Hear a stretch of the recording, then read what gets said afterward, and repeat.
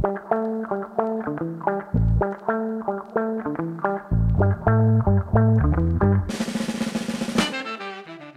everyone, welcome to Greenfluence, the podcast that brings you the latest in sustainability, responsible investing, and climate change. I'm Sophia, your content and podcast editor, and I can't wait for you guys to listen to this week's episode. This week we have two very special guests, Olivia and Charlotte from Climate Salad, a company that works to boost climate tech companies in Australia through programs and community support.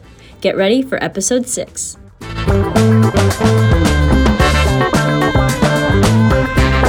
Hi everyone, we're back with another pod and we've got Charlotte and Olivia here from Climate Salad. Thank you so much for joining us. Thanks for having us. So great to be here, thank you.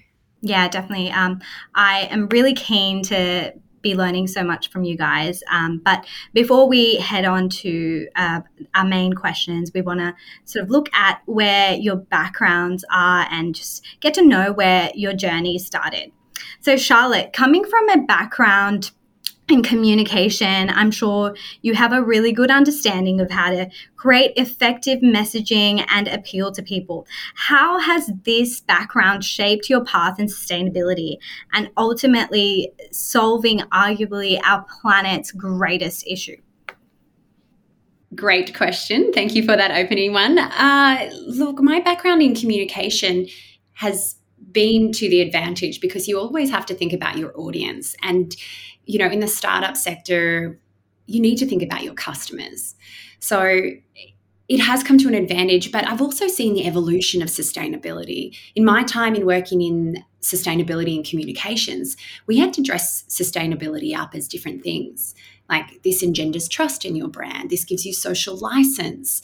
Sustainability wasn't hot, and climate solutions definitely weren't popular until, and I've seen that from businesses looking at investing in sustainability as a business cost to a business advantage, and it gives them a competitive edge. And we've seen that over time. Right. Maybe not soon enough when we look at the state of the environment, but it is interesting to see how I've had to adapt though. So having to dress up sustainability when I worked for an international eco label for sustainable seafood, we couldn't use that. It was almost like a dirty word. Through to seeing all the major retailers, Coles, Woolworths, Aldi adopt it. And it's like, oh, they actually like to use it now, and even working with primary producers, fishermen, salty, burly old fishermen who are like, don't tell me I'm sustainable or not, you can't tell me what to do, to using it as like, this will ensure my children's children can continue to fish. So it is interesting to see the evolution of people being more susceptible and people actually liking it. But now I'm seeing sustainability isn't enough. We need to be regenerative. We need to be solutions focused. I don't want a sustainable marriage. I want a fantastic one that regenerates and creates more value for future generations. Exactly. And I think this is such a big conversation, especially around, the concept of sustainability. It's changed over time. And like you said, now that it's changed over time and we're looking at solutions focused concepts of tackling issues instead of, hey, let's just put a sustainability logo on everything and greenwash things. We want to go deeper into the problem and provide solutions that actually work. And I don't think, it's interesting, greenwashing coming about, and that's what, I'm not a real techie person, but I absolutely love tech as it's the great enabler, because with more technology, we see increased transparency, but that also forces us to have more accountability. So I don't think there is a company out there that can get away with greenwashing anymore, because we can all dive into what their impact is, negative and positive. You just can't get away with it anymore. And that's what's so great about technology. And it can also scale those solutions. So that's why I really love the climate tech space. Yeah, definitely. I want to just go towards Olivia for a second there and talk about your journey. Olivia, you're a recent grad, and it must be so cool to be working in such a cutting edge space you have a background in music, which is really cool. How did you end up in this climate tech space? And are there parallels in the skill sets you have developed in your degree and your current role?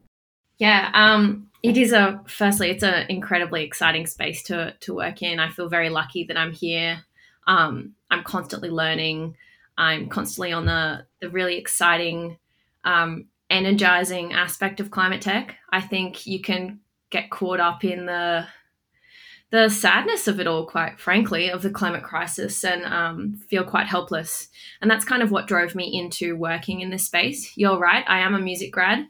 I graduated from the Sydney Con in the midst of COVID with an honours degree. So I have a background in research and writing and analysis and stuff. I really loved music as a kid, and my dual passion with that, I actually wanted to be a marine biologist. So coming back into climate tech, it's not quite a full circle, but it almost is. So I definitely see there are a lot of parallel skill sets. Just the dedication that you need to have to the cause, especially working in the startup space. Playing music requires dedication, perseverance, passion, and I see all of that in the founders that we support through Climate Salad. I'm also the program manager of our 2022 industry report. And so a lot of the data analysis and writing and report development, I really drew on from my music degree. At first, I was really concerned graduating with a music degree that I didn't have those transferable skills. But I think, no matter what degree you have, no matter what it says on your piece of paper, as long as you've got the commitment and the passion for it, you can really transfer into the climate tech space because there's such a growing and energizing movement here. So really just dive headfirst in. Yeah, that's so cool to see that your skills in your music career sort of translated in your position you're working in right now. So I think it's so interesting to see those parallels. And this, you've got a background in actuarial studies, and you've gone into sustainability. Like, we can relate to these things, and I think it's just. Do you think you've got some parallels there from actuarial to sustainability? Yeah, it's like super interesting because throughout my degree, I was trying to explain to people actually what I did. And now it's even more confusing because it's like, you did this, how'd you end up here? But, always happy to explain to people. And I'm sure you get that a lot as well, Olivia, like when people ask you, like, you studied music and you're in climate tech. But no, I find it super interesting because it's like using that same skill set. And I think the great thing about this space, as we've seen, is that climate change is an issue. So we get people from all sorts of different backgrounds. And to me, like what I would say to a young person is choose the problem you want to solve rather than the career you want to get into, or rather than the degree you want to study. And I think like we all are testament to that. Like even yourself, Shri, are coming from a law background, things like that. And I think this leads very nicely to my next point, is that we all know that the climate change space is quite hard to understand regardless of what background you come from. You hear things every day about, like a tsunami or like a bushfire affecting the most vulnerable of communities. And sometimes you can feel extremely like helpless. And I'm just wondering, in your perspectives, Charlotte and Olivia, what was your first sort of interaction with climate change? How did you respond? How did you feel? And what sort of actions were you then able to take? I just wanted to add to your last point. The climate solutions area is going to need all the skills. So there isn't one particular skill set that, climate tech or sustainability needs. We need all of the skills. So I think I consider myself a bit of a sustainability snob. I really like to focus on ocean health. I'm on the board of a mental health charity that uses surfing for therapy. And, I was like, okay, social impact. I was involved with Movember a lot. Like I was sort of like, social impact and the oceans. These are the most important things for me. And it was during the 2019, if you can cast your mind back to pre-COVID days, the Black Summer bushfires. And my son was 3 and he asked me to draw a koala, and I drew a koala for him. And I, went about whatever I was doing, and I came back and he colored it in. and he drew it on fire and just with bellows of smoke around it. And I was like, oh, this is the world I'm bringing my children up in. Like, there is nothing more important than climate. So I, just spoke to everyone I knew, and I was like, I need to work out how I can contribute more. What can I do? And I was working with companies on smaller levels of consulting. And when I saw this sort of emerging climate tech space, I have to work in this area. I haven't come up with an incredible solution myself, but what I am good at is connecting, is helping and supporting those that do have the solutions, scale those solutions. That's amazing. It's so interesting to see like the psychology of climate change, like what prompts people to act in a certain way. And I think that's something we have to keep looking into. Like, how do we promote action? It's not just good to spit the facts, but like, how do we get person X to approach climate change, which might be different to like person Y? You have to look at what appeals to them, what they value. And I think for Charlotte, like, I guess from your son's point of view, it definitely was very important to you. Oh, the fact that he's thought of like a koala is it's burnt on fire. And I grew up having koalas. My grandparents lived in Raymond Terrace, which is a suburb. It's not like too super urban-y, like suburban area. And they had koalas in their backyard, Like we just come over for lunch and it's like, oh, there's a koala in one of the trees. Like that was just normal growing up. And it's like the only koalas they will see, if they're lucky, will be in zoos. Yeah, koalas are now listed as endangered in parts of Australia, which is tragic. We were actually on our way to Thredbo, and we saw a lot of dead koalas, kangaroos just around, just driving through the road. It's just so sad. Yeah, their biggest, so koalas in New South Wales, the biggest threats to them are like road and dog interactions. But then that was before the Black Summer fires, which wiped out 74% of New South Wales population. So now it's climate change. Olivia, what about you? I'm 24. I'm quite young. And I think when people talk about the climate crisis, it's a lot of people talking about their kids. Like Charlotte, that story about your son is just, it's awful and it's tragic. But I also grew up learning about climate change even in primary school. Like it's been with me my whole life. I have never known a world without those effects. We were talking to an ag tech company yesterday who concentrates on viticulture, and they've said that in the past 30 years, the grape harvest has moved one day later in the year. So in the past 30 years, the grape harvest is now a whole month later in the year because of climate change, which is, you don't think about it when it's just one day a year, but to move a whole month, that's significant. And so for me, growing up, climate change was just a constant part of my education and my life. And I think that's one of the biggest drivers because it is critical. It encompasses every single part of our lives. Like even now in Europe, over 1,000 people have died in those in the heat waves. And it's just, we need to do something about it. We need to collectively step up and make those changes. This generation, Charlotte, your son, our generation, they have this intense climate anxiety. That's saying something. That's like we shouldn't be creating a world where our children are fearing things and not being able to enjoy their own childhood. Yeah, just let kids be kids and let them have fun. And then on that topic, Charlotte, I did see, I think you posted a month ago on LinkedIn about how to talk to kids about climate change. And because unfortunately, like how things are going is that these kids are essentially gonna bear the burden of things that they have no fault for. Like it's because of us and older generations. So how do you explain this concept to kids in a way that makes them want to make a change? I'm definitely no expert in talking to kids. Yelling, possibly, do a lot of that with my kids.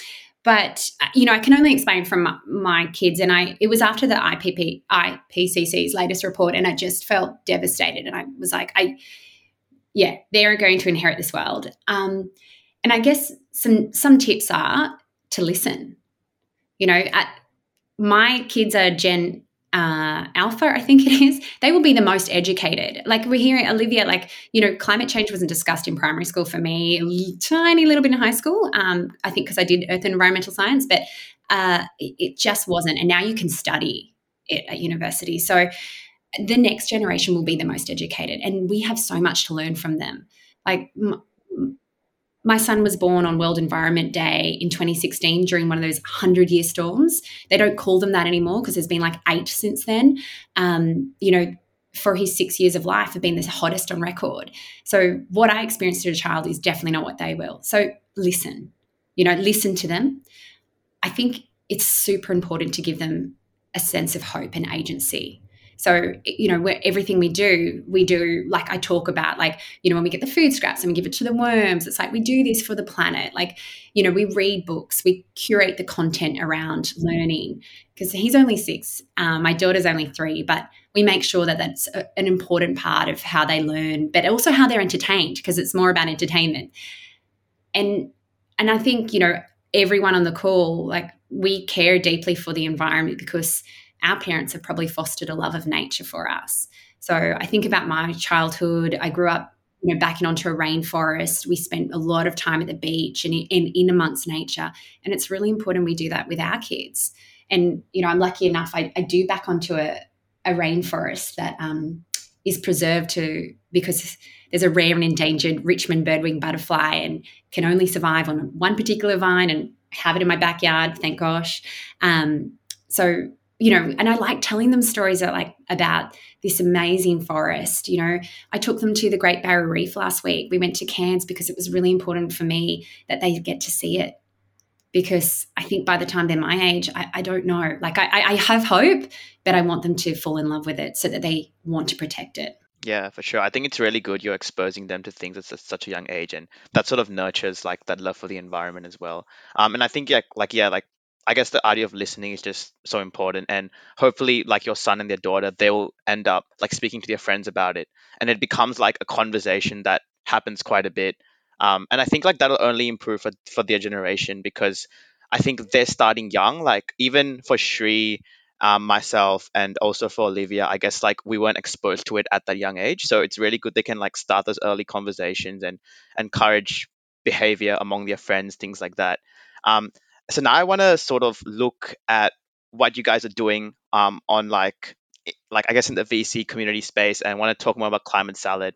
I know you guys recently had your 1 year like sort of party anniversary, and just to put things as to I'm sure you know this, but just to look at how far you've come. It started off as a newsletter, and now you've got a community of over 200 companies and 500 entrepreneurs.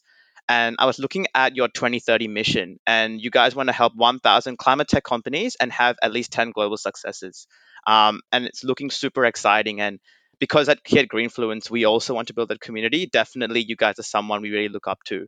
So, with your 2030 goal, what was the process behind setting this goal, and how do you guys plan to bring all these people together, like your mentors, your VCs, and founders, into one big community? Well, I guess with our goals, we think it's really important to support as many climate solutions as possible. Climate tech, the way we see climate tech is a scalable tech-based solution that helps solve the climate crisis. That can be software or also hardware-based. And so we recognize that it's not just carbon reduction, it's not just carbon offsetting, it's not just carbon removal, it's also the mitigation, the adaptation, and the resilience to our changing climate. And so our broad goal of helping 1,000 companies is hopefully to capture as many climate solutions as possible. Also recognizing that not all of these companies are going to succeed. They might merge, they might, move into different areas. They might just totally not be viable. So then we want that broad touch, but we also want to create really deep impact. And that's where we help 10 companies become global successes.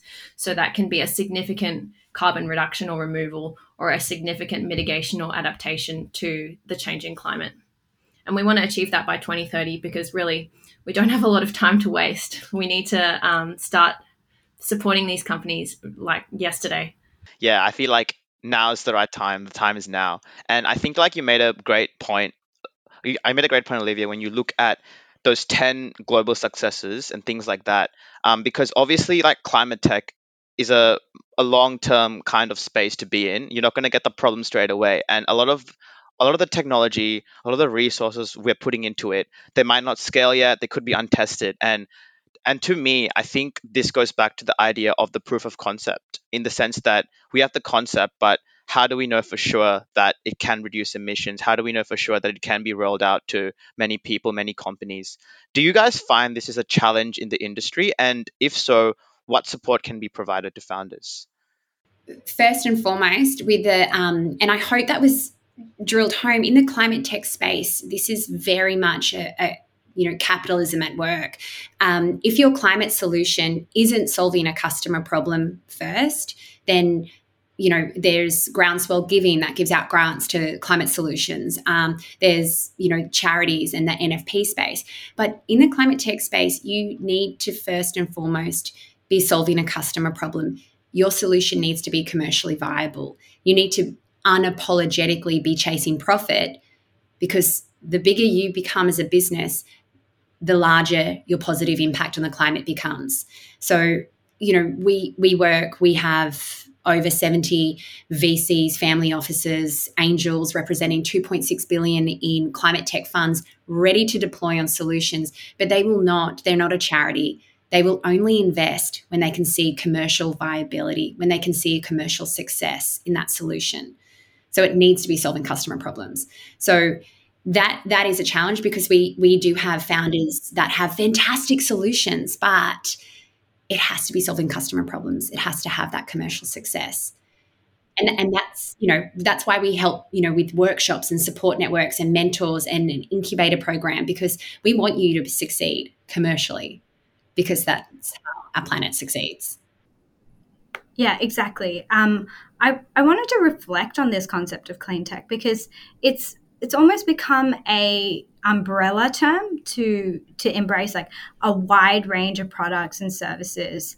And like you said, there's so much out there. There's, energy generation, energy storage, energy retailing, waste management, market innovation. And I could go on up till, alternative proteins, but there's so much out there. But how do we make them commercially viable? How do we make them successful? How do we make them sustainable in the market? So yeah, it's such a big thing to look at, and I'm really looking forward to following the Climate Salad journey. I think it's a tricky balance. The industry report that we just released surveyed 171 climate tech companies, and about 40% of them were developing a new technology. 60% of them were furthering existing technology. So I think it's really important to have that balance, because we do know that a lot of the technology to help mitigate the climate crisis is, in play now, and we can support that right now. In terms of the deep tech development, that will need a little bit more support, but they still need to have product market fit. They still need to have good evidence of, customer adaptation, and they still need to have, that right balance of what's the impact on the environment and what problem does the customer have that this can solve, and what's essentially the cost of it. Yeah, definitely.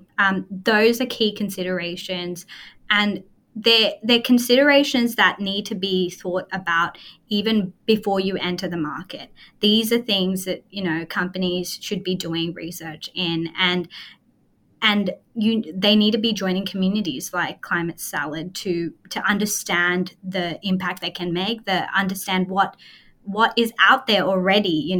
Are they just imitating other services? Yeah, I mean, there's a lot of solutions, like you said, Shri, that fall under the climate tech umbrella, because decarbonisation touches every element of the economy, through to how you have your shower, what coffee you drink, how you drink it, how what mobility of transport you use to get to work or from work, or how we Zoom or Zencast. So there are, the climate crisis, there are a lot of problems, but fortunately there are a lot of solutions.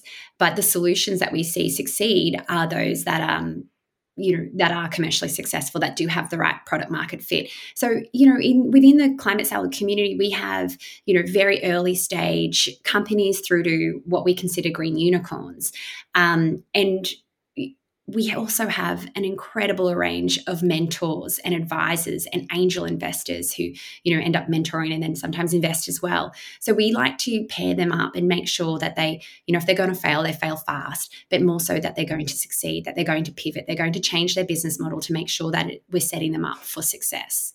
So, and not dissimilar to, I guess, a startup community in any other sector, but I guess the difference in our community is it's full of passionate, driven individuals who we're all on the same side for our planet. We want you to succeed. We want these solutions to work because our planet depends on it.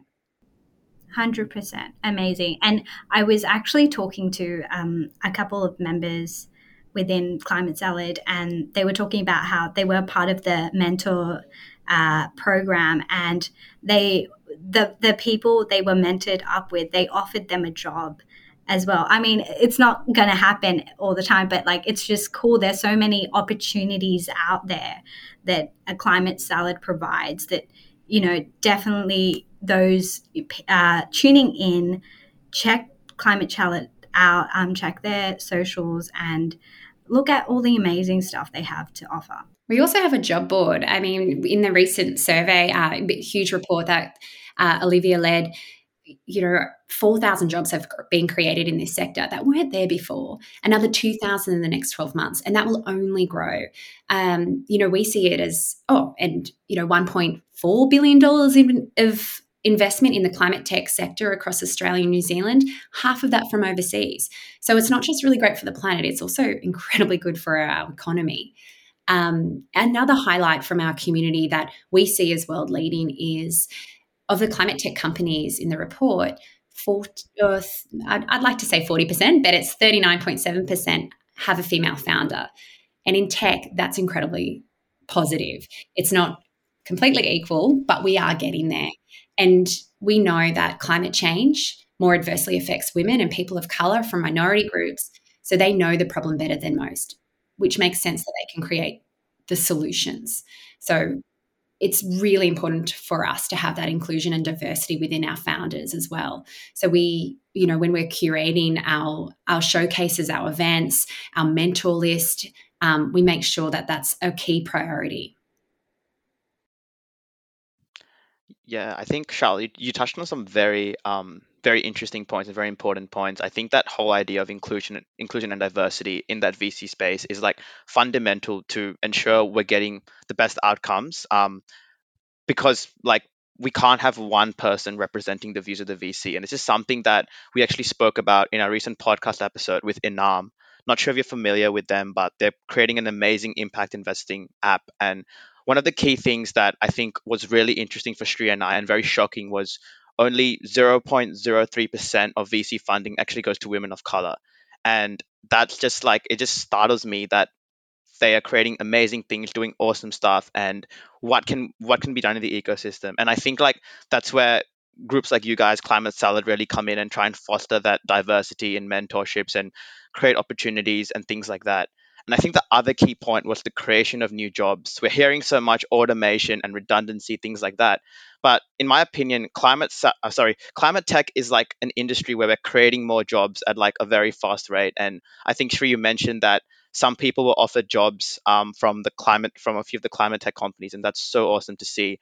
And I think you guys have highlighted this very well in that industry report. And Olivia, I know you've done a lot of hard work on it, so really keen to hear in a nutshell what your key findings were and what are most interesting for people to look at and things like that.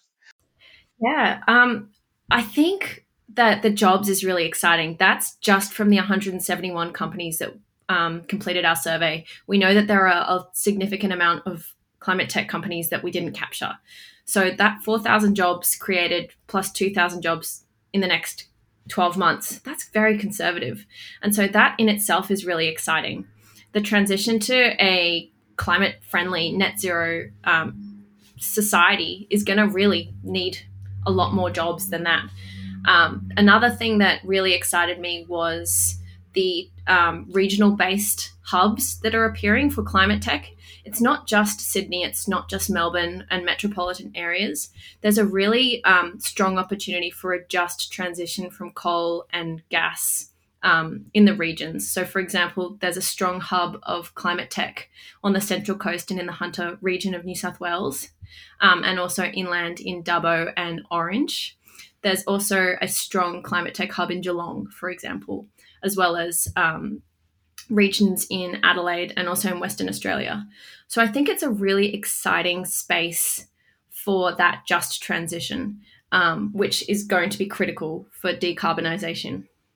And that's so, as a proud Novocastrian from Newcastle, I love to see that, because Newcastle's also the world's largest coal exporting port. Like, it exports more coal than any other port in the entire world. So it's really important that we have the solutions on hand, and that, you know, the transition is happening already. We're seeing coal-fired plants closing years ahead of schedule. So I always think of that as, you know, coal and gas, it's the sunset industry. Climate tech is the future. This is sustainable. It's renewable forever. You know, if hopefully this new federal government will have less in subsidies to gas and coal. Last year, like, the federal government, do you want to know how much money it had in subsidies, the fossil fuel industry within Australia, just last year? 11 billion. 11 billion. Yeah, no, billion. If an industry needs $11 billion in subsidies from the government to prop itself up, it is not commercially viable. Can you imagine a startup coming to you and saying, oh, you know, if only I had $1 million in subsidies, I'd work? You'd just say no. You wouldn't invest in it. So this is why, like, you know, climate tech, this is the future. We can no longer invest in these, you know, fossil fuel sunset industries. And it's all about that just transition. And it's so great to see that, you know, these are jobs not just in the capital cities, but in these regional areas that have depended on these fossil fuel industries. Exactly. And onto your point of, you know, these fossil fuel industries are not commercially viable. They're just systems that we're used to. They're just systems that we don't know how, we haven't known how to grow out of, but now we have some sort of path designed for us, and we're slowly, you know, following that path and creating some more opportunities to grow out of that cycle of bad habits. I just want to also add something. I think it's really good to see that there are all these regional hubs in areas outside the cities, because essentially I think the people in those industries are the ones that are going to be affected more with the transition. When you think about, like, say, like, even in your perspective, Charlotte, coming from Newcastle, being a huge coal mining industry, and seeing that transition and seeing that these workers can be supported from an economic sense. We actually had a chat to Sanaya. We had a chat to Sanaya Kisti from Beyond Zero Emissions, and they've created like a plan about, it's called 1 million jobs. So how do we improve outcomes in regional areas, and foster renewable energy, and things like that. So yeah, I think that's so important. And I think it goes back to that idea of building a community. And Shri, I know you have very like strong thoughts about this and would want to explore this further. Like, what are your opinions about building a community and what Climate Salad has done, which is quite amazing? I think we reflected on this when you were talking, Charlotte, how you were talking about diversity, inclusion, having more people of colour in this conversation. But I remember in our initial chat together, we also talked about Indigenous representation. I think that's such a big thing. And in Australia, having Indigenous voices in you know, shaping our climate future and designing climate solutions appropriate for us, we need to have Indigenous voices. We need to include them. They know our land better than us.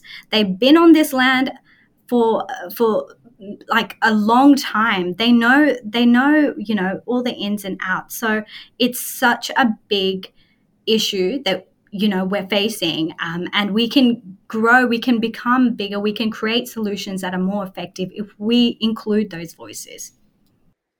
Absolutely. I remember the first time I felt proud to be Australian was when Kevin Rudd had just been elected, and I grew up in Newcastle, Wabbical land, and our Wabbical friends invited us to sleep in the Tent Embassy the night before the national apology, and being there and walking up to the grass of Parliament Hill and hearing Kevin Rudd's apology. And the part that just always sticks out to me in this, innovation space is like, for over 70,000 years, our First Nations people managed the land, and colonial settlement came in, and to think we couldn't learn.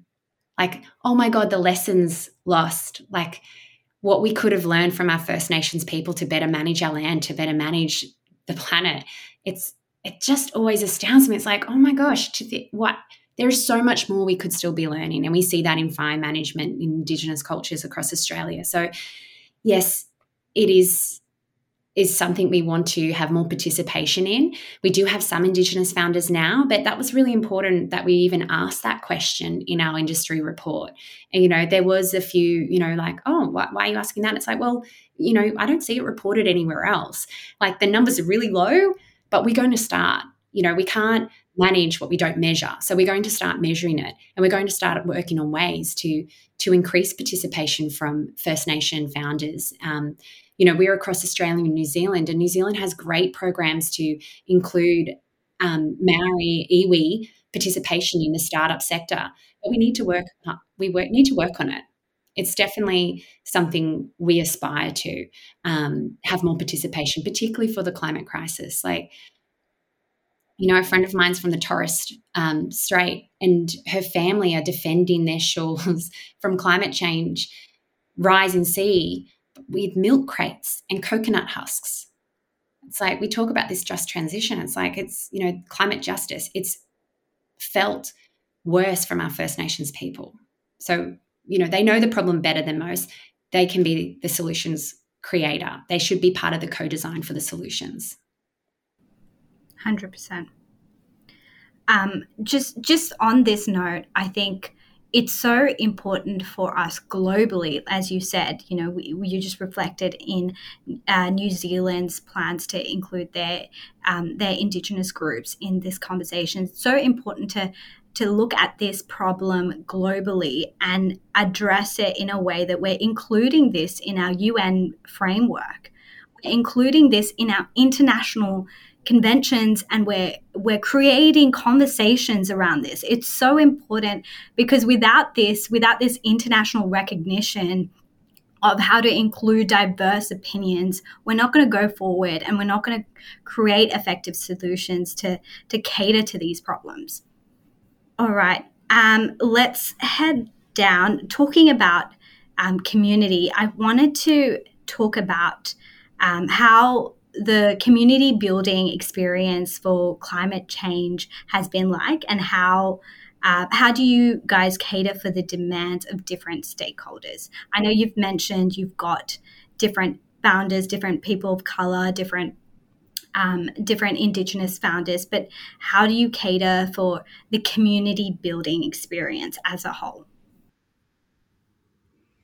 I think firstly, people who want to join Climate Salad are very mission aligned with solving the climate crisis. So that helps. We are a very cohesive, purpose-driven community.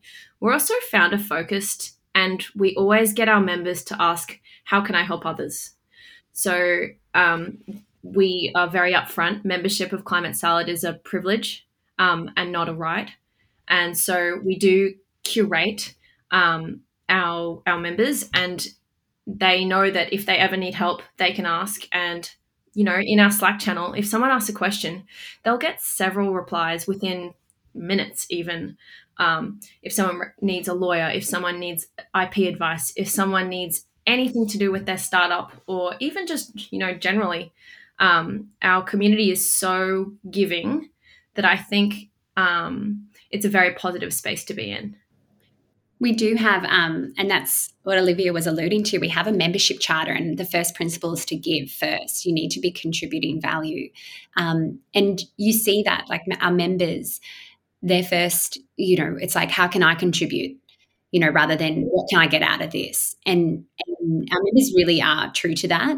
It's also, climate, the climate solution, if we were trying to do this 10 years ago, it just wouldn't have the same social capital. But it does. And it's great to see, like, people are excited by it. People are excited by it because they're passionate about the environment, but then there are also people who are really passionate about the opportunity that it represents. Larry Fink did say that the next 1,000 unicorns are going to be in climate tech. So it's exciting. It's exciting those that are passionate about the environment, but it's also exciting those that are really wanting that opportunity. And we need everyone for this crisis to be solved. 100%. And it's interesting you say that, because it's just so like amazing in a way to reflect, a couple of years ago, it wouldn't have the same social capital. We wouldn't have people saying, how can I contribute? We'd have more people saying, what can I get out of this? What sort of commercial value is there? Do I want to help this person? Do I want to help this startup? Like, what are the other benefits to that? And just to add to that as well, I think, like, from a much smaller scale, even at Greenfluence, we've seen this firsthand. I think now, like, going to events, Shree's done an amazing job of this, but the amount of people who are willing to help us and be so gracious with their time is crazy good. And I think that differs, like, that sort of makes the climate tech space, like, stand out compared to other spaces, because people are passionate, because it's a global issue. It's like, we have this collective outcomes and everyone wants to pay it forward. And I think it's just, like, so exciting to see.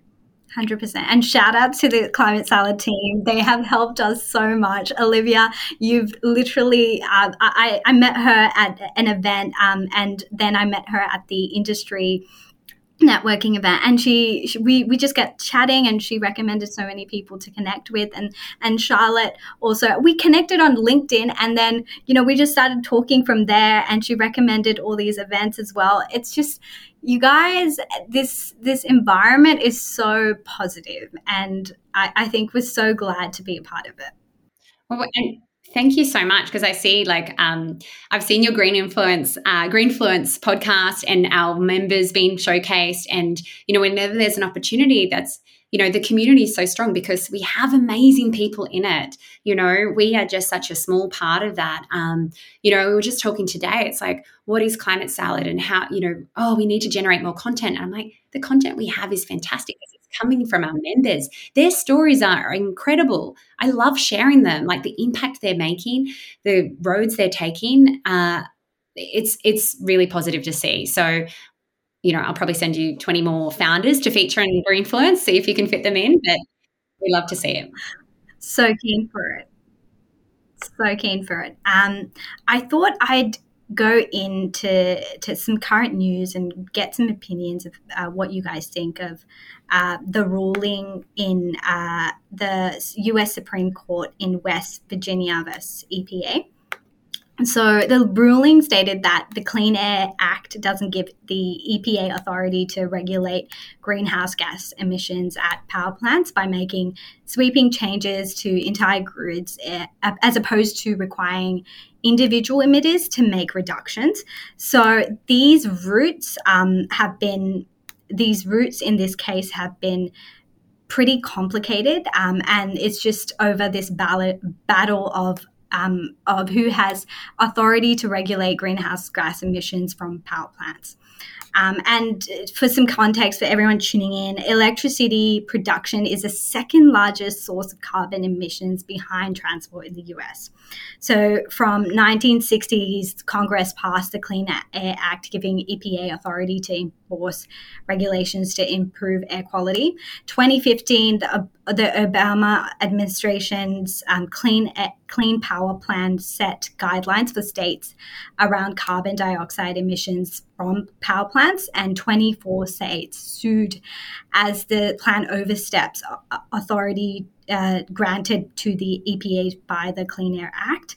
And then in 2019, before the Supreme Court ruled on that issue, the Trump administration replaced the Clean Power Plan with Affordable Clean Energy Rule, which was less strict. And then a group of states sued again, and a federal circuit court blocked this rule. And that left the incoming Biden administration with a clean slate to set rules on greenhouse gas emissions. So this current ruling deprives the EPA of power needed to achieve the Biden administration's plans to make U.S. electricity generation carbon-free by 2035. So with this U.S. ruling being an influential precedent, what effects do you think we will face globally and as Australians? I think it's a real setback in the global, net zero initiative. We know that we need to make drastic cuts in our carbon emissions if we are to meet our Paris Agreement targets globally. And I think it's a real shame that the EPA has been limited in this. I think it goes to the fracturing of America into the states. A lot of their legislation is given to the states. And I think, in a sense, Australia is lucky that we have more of a cohesive federal legislation around this thing. I was just going to say, I'm looking forward to the outcomes of the current Environment Minister, Tanya Plibersek's overhaul of the EPA in Australia. I was just reading the State of the Environment report. 93% of terrestrial habitat used by threatened species that was cleared between 2000 and 2017 wasn't referred to the federal government for assessment under the Environmental Protection and Biodiversity Conservation Act. So even just within our shores, our EPA was not fit for purpose. We didn't have any laws in place to protect our environment, basically, and they have been eroded over time, over the last 11 years. So we're seeing sweeping change. Like, we're seeing that the news like this devastates me, but then I think about the Conservative governments being wiped out across the globe. Like, we see that Biden's now in, we see it in Australia. Like, I live in Queensland now, and it was called Greensland. Like, we see like an incredibly conservative seat in Brisbane won by a Greens member. We see, it will be interesting to see what happens in the UK. So, there is climate change. I thought in 2016 federal election, climate change was the climate change election. I was clearly wrong. And maybe to what we talked about at the start, what was that sort of pinpoint change? And thinking back to it, I should have answered, I think it was the climate change, the protest, Greta's global movement. I think that was mobilizing youth, the people who don't have a voice to vote yet, mobilizing our next generation to come out and say, we actually care about this and it matters to us. And now we're voting out, the votes are changing, and we can see that. So it's a devastating blow when you see that, 6 people in the US have that much power. I'm talking about the 6 ratio of conservative Supreme Court appointees that are there for life. It is devastating, but I can see that. And I have to have hope in the groundswell of movement of just everybody else on the planet. We care. There's action being taken. And I look at the business movement. There's more money being invested in climate tech, in the solutions. And I have to say that where government fails us, the business community steps up, and vice versa. So I'm hopeful. 100%. Yeah. And I think that's so important, because there are going to be things that do impact us in the long run, and negatively in this light. But we have to be optimistic. We have to be optimistic that there will be solutions to these problems, and we need to be aware of our own voting rights, the power we have as individuals to influence government decisions. Well, you look at that. Greta was one 16-year-old You know, you think, you know, the voiceless, the powerless, and look at the movement she created. Like, she's a hero to my kids. They've got so many books, you know, different Greta stories. So, you know, I have hope in the future despite those devastating blows. But Olivia can tell you, like, doing the industry report, having a look at our community on a new member call, like, that fills me with hope and inspiration for the future. So, you know, don't lose heart. There's solutions. They just need our support, and we're there to help. Yeah, and I think rulings like this and, you know, what Charlotte was mentioning, Australia's State of the Environment report that was released today after a 7-month delay because of the previous federal government. It is devastating, but it also fills me with the energy to really work triply as hard. And I think it fills a lot of people in our community with that energy as well. We are here to make a difference. We are here to collaborate and to lift each other up and to really support these climate solutions, which are ultimately, if the government, you know, can't legislate, the private sector will do it. And the private sector and consumer demand will lift up. And then eventually the government's going to have to respond. Like, I see that in energy. It's like, you know, I've got solar panels on my home because I care about the environment, but I have friends who just care about reducing their bill. That's okay. Same outcome. Like, we look at Adelaide or South Australia, you know, 75% of their energy is coming from renewable sources, sometimes 100. And, you know, I'd love to think that that's because they're super into sustainability, but it's because they had an energy crisis and they were having blackouts on their grid. So they had to change where they were getting their energy source from. So we see, like, out of crisis, you know, adversity, we have solutions, we innovate. So, you know, the cost of petrol is going to drive the uptake of EVs, and that's a good thing. So, you know, the cost of energy is going to drive the uptake of renewables, and that's also a good thing. Sometimes it comes, you know, a bit too late. We wanted it 10 years ago, but that's okay. We're getting there. Definitely. I think that's a very good point. Like, it takes something really bad for us to just get our heads together and be like, we have to change, but it's better late than never. Yeah, that kind of thing. Yeah, it's very interesting. And I think you guys mentioned that and put it together like extremely well in terms of, you know, the effects that would have. And I think, like, we're always seeing like the private sector innovates faster than the government, and it's more like private sector has to take the leap, and communities have to take the leap, and then the government slowly gets on board to respond to the needs of everyone else. And another point I want to make is I think communities like ours are so important because now I guess people have a voice. They can do stuff online. They can build communities. We have Zoom, things like that. And it's so important that we try and leverage it. I could talk about this for hours, but now it's time for our speed round questions. They're going to be very quick. Are you guys both ready? Let's do it. Let's go. Okay, the first thing, something that we love to hear about at Greenfluence. What is the one piece of advice that you would give to your younger selves? I think for me, it would be, don't worry, follow your passion. Things will click into place if you work really hard. And yeah, follow your passion. I feel like you're still young, Olivia. So what I would say to my 24-year-old self too is, keep on doing this, and it's never too late. Even if I jumped on the climate bandwagon because I thought it was too big and too hard only a few years ago, that's okay. All right, amazing. Second question, what are 2 exciting climate tech trends? Ooh, great question. I'm personally really excited about the renewable opportunity for decentralizing our energy grid and the democratization of solar power, particularly for apartments and people like me who are renting.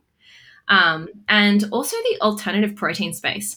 I think it is absolutely fabulous and super cool how we're now, you know, growing actual meat from like big, essentially vats of goo. It's so cool. You totally took my answer, Olivia.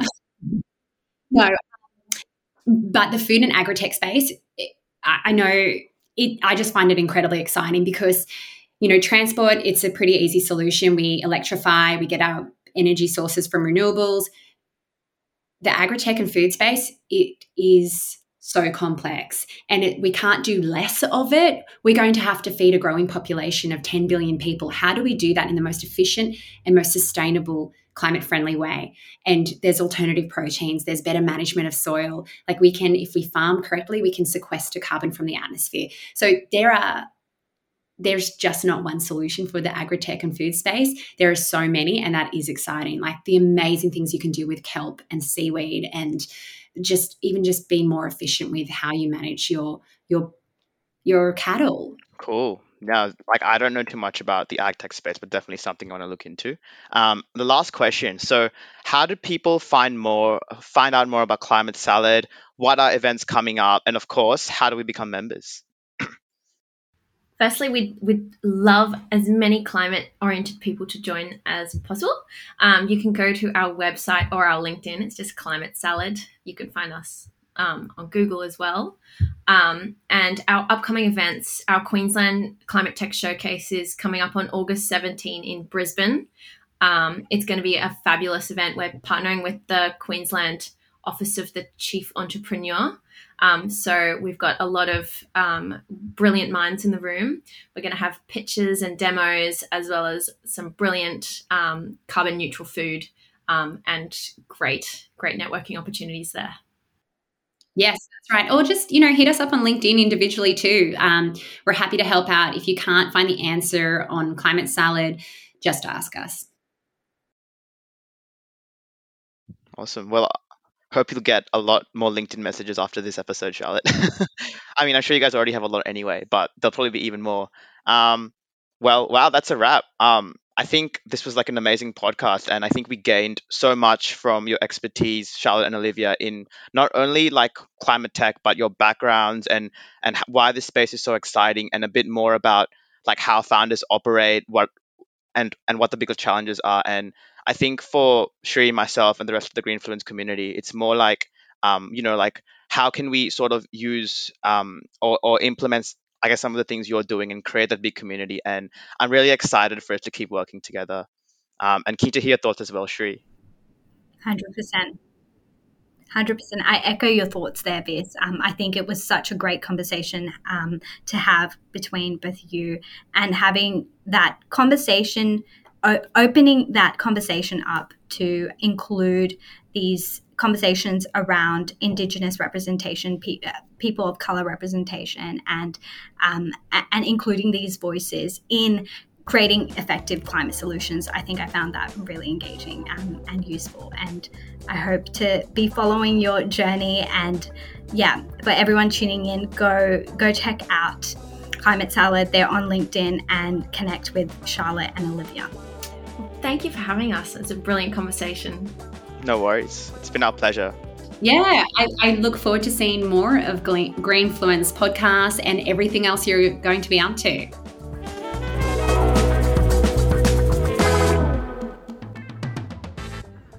What'd you think? One of the things I liked most about this episode was learning about the many different pathways taken to get involved in Climate Salad and sustainability. It doesn't matter where you come from professionally, as long as you follow and fight for your passions. If you're new to Greenfluence, thanks for joining us, and hopefully you feel inspired to listen to our previous and future episodes. If you're a regular listener, thank you for listening in again. We really appreciate it and are so excited to grow our Greenfluence community. If you'd like to get in touch and become a Greenfluencer, check us out on Facebook, LinkedIn, and YouTube. All the links to our socials are in the show notes. We'd appreciate if you leave a review and subscribe on your favorite podcast streaming platform. And we'll see you next time.